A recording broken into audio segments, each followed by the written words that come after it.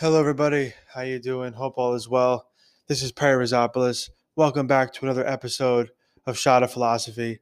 And as we had yesterday with a conversation about the Phoenix fallacy, the person who practices Murphy's Law, if something can go wrong, then it will, who might be magnifying risks. If there's any chance of something going wrong, then it probably will. Or someone who's practicing insisting on the past.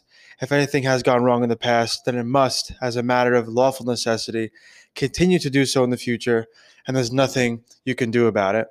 And not only do they do those things, right? Because we might characterize that person as someone who's just kind of a gloom and doom perspective on the future, but they feel good about that because they're good at problem solving.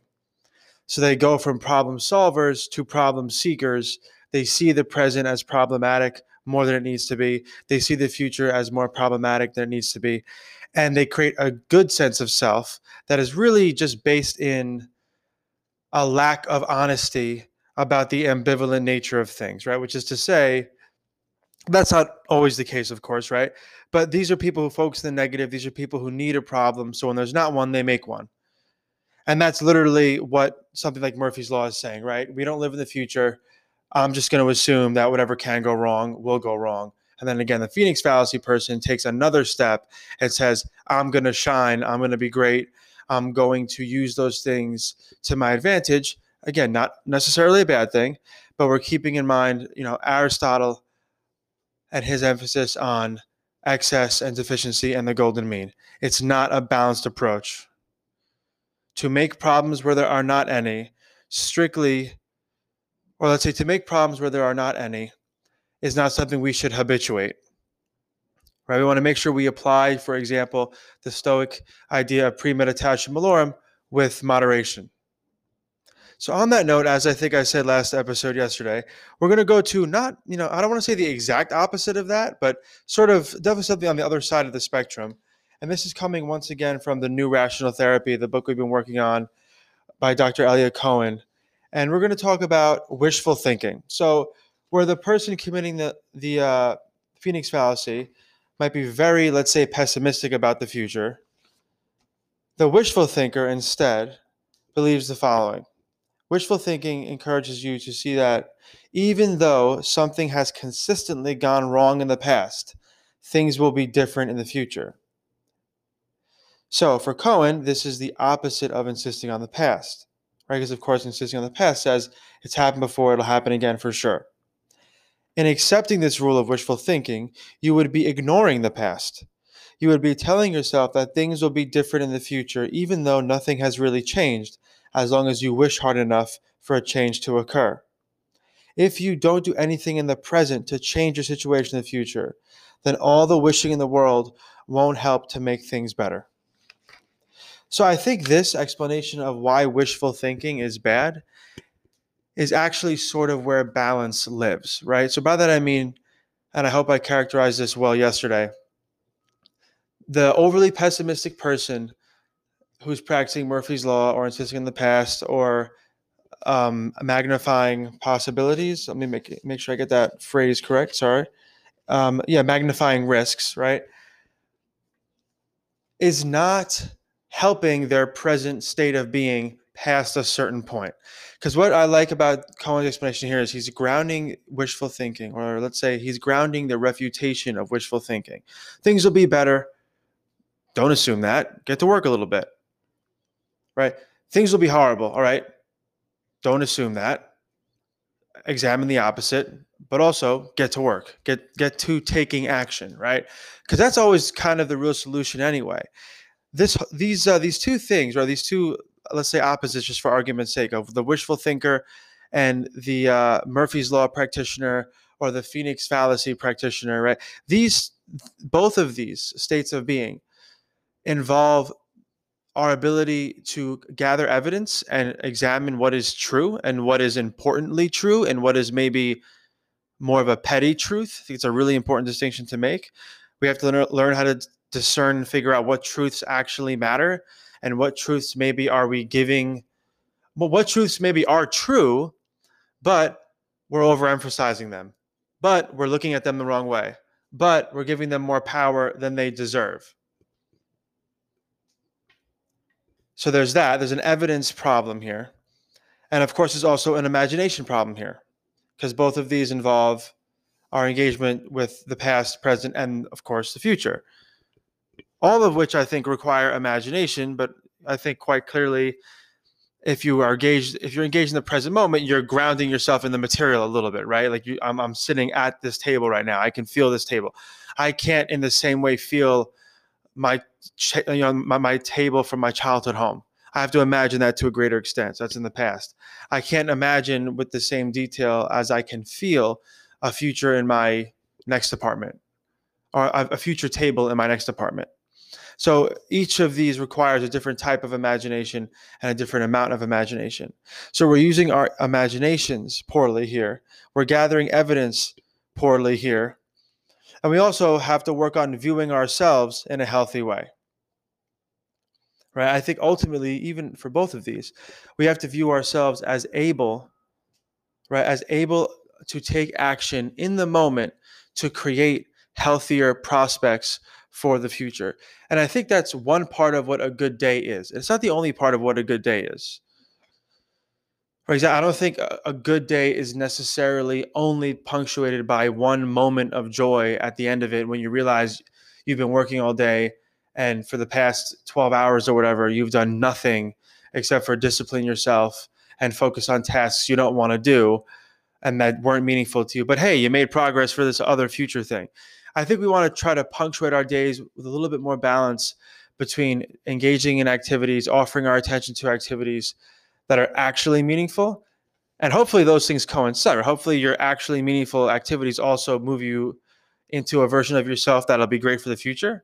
And of course, that's not always the case, even with things that you love, right? Even things that I love to do often have parts that I don't love to do, or the things I love to do, if you do them so frequently, they become monotonous and tedious. You love them less, right? So we want to keep that in mind. So we have to learn how to balance between wishful thinking and the other end, Murphy's Law, Phoenix fallacy. And a large part of that will involve taking action and working to create better relationships to evidence and to imagination. All of these things, and this is going to be my recommendation as always, all of these things, those three activities, can be served really nicely by a self-writing philosophical meditation practice. Right, so let's say you're more of a wishful thinker. You're someone who assumes to a larger extent that things will, quote, work themselves out. Okay, well, one, define that. How does that look? And it could be a specific situation you're grappling with or thinking about at the moment, or it could be your life, right? The whole vision of your life, maybe. And that's a big ask, but it's not a bad idea, I think, to sit. It's not a bad idea to sit with that for a little bit, right? And try to conceive of what that could be. That being said, right? All right, sit down and write about that. What is this direction you think things will sort of work out in? Don't obsess over it, but articulate it a little bit. Okay, so the idea would be to craft an imagination of the future that is based on solid evidence from the past. I think yesterday I asked, when we were talking about Murphy's Law, to sit and try to write 10 things that went well in the past week, some of which you did not expect to go well and others that just came out of nowhere. So maybe if you're too much of a wishful thinker, we could flip that around a little bit and write, let's say, 5 to 10 things that went poorly or that did not go as well as you thought they would. And for the wishful thinkers, we have to ask ourselves, well, did you prepare? I think wishful thinkers, too, seem to be constantly surprised. Or that's not the great word, right? Constantly isn't the word, but seem to be more frequently surprised. One of the advantages, or let's say in quotes again, because if this gets excessive, it's not an advantage. You just start seeing the world and yourself very negatively. One of the advantages of the Phoenix fallacy person, of the Murphy's Law person, again, let's even say slight advantages perhaps, might be that they're surprised less. They expect different things, right? Their expectations, their imagination of the future is more negative. So when bad stuff happens, they're less shocked. And I think there is a moderate way of preparing ourselves for the world or for the possible negative things such that we're less surprised, but we're also not constantly in a negative, joyless space, right? So that being said, for the wishful thinkers again, for a moment here, you have to ask yourself, are you preparing for the possibilities of life? And let's even remove possibilities. Are you prepared for the probabilities of life?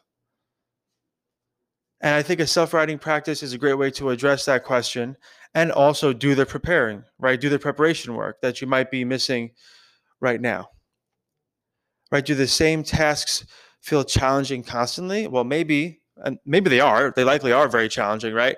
But maybe you could prepare yourself a little bit better, a little bit more effectively by confronting the idea that you just assume things will get easier. No, this is a great John Dewey quote that works really nicely for today's episode. A little bit of philosophy of education here, right? We do not learn from experience. We learn from reflecting on experience. So if you've been struggling with the same thing for weeks on end or months on or years on end, right? And this is kind of how I come to wishful thinking in my own way. Because I do think, and this is the first time I'm saying this, I do think I suffer more from yesterday's pathology than today's. I would not consider myself to overall be a wishful thinker.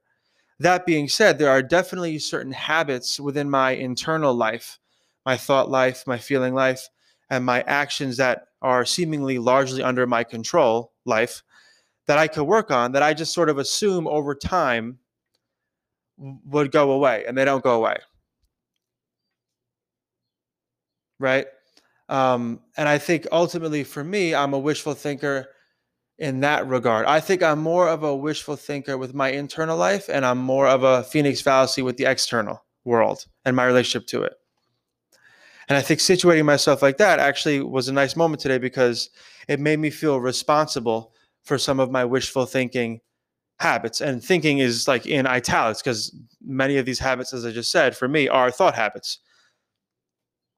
Like, why do I still to this day get nervous when I'm checking emails?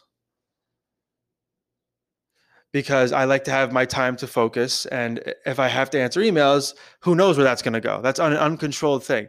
So instead of, and this is what I've been doing recently, right? I've been trying to change those thoughts because they've been here for a while. And I've just kind of assumed that the more I check emails, the better I'll get at that. And that's not the case. Back to Dewey, right? So I had to reflect on my perception of answering emails and be like, well, this is a part of service. Whenever I'm checking a personal email, I mean, a lot of that's just crap. I don't respond to personal emails for my personal email. But when I'm answering emails as a student, as an instructor, that's service. And I like to be of service. So I've had to sort of re-understand my perspective on that versus just, oh, I'll just keep checking it, whatever. It'll go away.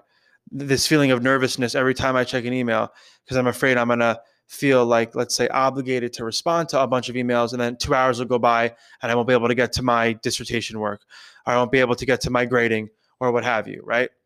So I had to re-understand it and, again, reflect on my actions and say, well, you know what? This is an important part of this process too. And I have to treat it as such, and I have to feel about it, or I have to feel like it's important. And then that feeling actually helps me feel and think more positively. Right? So I think sometimes wishful thinking, once again, is because of a lack of reflection on the nature of our past. Once again, gathering evidence such that we're encouraged to take new actions, to have new feelings, and to introduce new thoughts.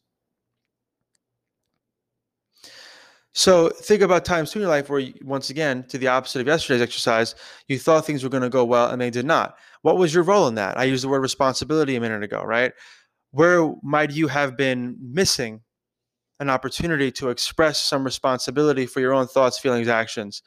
Where did you miss an opportunity to maybe express yourself in other ways that might have influenced the external world in a positive sense? So we take time in self-writing to think about those memories, to analyze them, and to ask that question so we don't fall into the trap of wishful thinking. Cohen offers another antidote to this, which I think is interesting. And again, we have to apply it in moderation with, as we do with a lot of these things. And it kind of works with, it asks us to move into, or let's say if we have a spectrum here, move towards, I would say, that Murphy's Law a little bit. He suggests that we get a little bit pessimistic and then do what we can to increase the probability of a brighter future. And I think for me, when I examine some of my personal relationships, I see that in my life, I have individuals who are way on the side of Murphy's Law and others who are way on the side of wishful thinking. And ironically, the wishful thinker is often encouraged to take action, which is sort of what we're saying here, right? And what Cohen offered. And then the person who's more Murphy's Law is encouraged to relax and cultivate a little gratitude, and see the silver lining. And I think these last two conversations really are pretty much that. I was going to say are almost that simple, right? But I think it's important to identify, as I think I've done a little bit, where we might be practicing both. Right? Are we a wishful thinker with the external world and our relationship to it? Things will work out that aren't us, that we can't control? Or are we kind of not reflecting on our experiences and just letting our internal life be characterized by the idea that for example, like I'll forget about this or I'll grow out of this.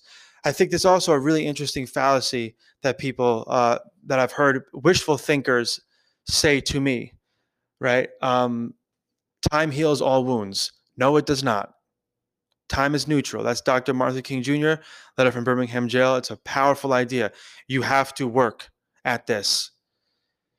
Right, back to Stoicism, back to the virtues for a little bit, right? You have to work at being fair to others and being fair to yourself and being honest and wise and temperate, right? And courageous. Time doesn't care. It's neutral. It does not care. It's not on your side. Do not make that, do not think that. So with me, right, I was saying with the email thing as an example of an internal, obviously a very simple example, right? And by that I mean not a necessarily significant one, but I do check emails every day. And the less nervous I feel about checking emails, the better my life would be, right? Because it's something I do frequently. So instead of assuming, again, it'll work itself out or I'll get used to this eventually, I had to sit and like recharacterize, reflect. Time does not care. Things will not necessarily, I think miracles can happen. I think sometimes luck, you have good luck, sometimes you have bad luck. I believe in luck. But taking a more active approach in the face of wishful thinking will pretty much always be a good idea if we do it with the virtues in mind, right? Fairly, if we do it with some wisdom, we do it with some courage, and we do it with some balance. So keep that in mind. Try to locate where you might be practicing wishful thinking. Look at the evidence, investigate the evidence, use a different imagination, try to create a new meaning around why you might take action, and maybe introduce a little bit of pessimism if you really suffer from it a lot. That pessimism should motivate you to, once again, as we said last time, examine, well, what if it doesn't work out? Instead of thinking all the time that it would, especially if you're doing that as a bystander and as a spectator. You want to be taking action. Both of the fallacies from today and yesterday can prevent you from taking action. Because if it's Murphy's Law, it becomes why bother. Then if it's wishful thinking, it becomes it'll take care of itself. We want to be in the middle. We want to be taking action. So let's locate how and why we might be practicing wishful thinking, how and why we might be practicing Murphy's Law. Examine it, get to the root of it, understand it better so we can take care of it, and work towards healthier ways of thinking, feeling, and acting. Hope this is helpful. Thank you for listening, and I'll talk to you soon.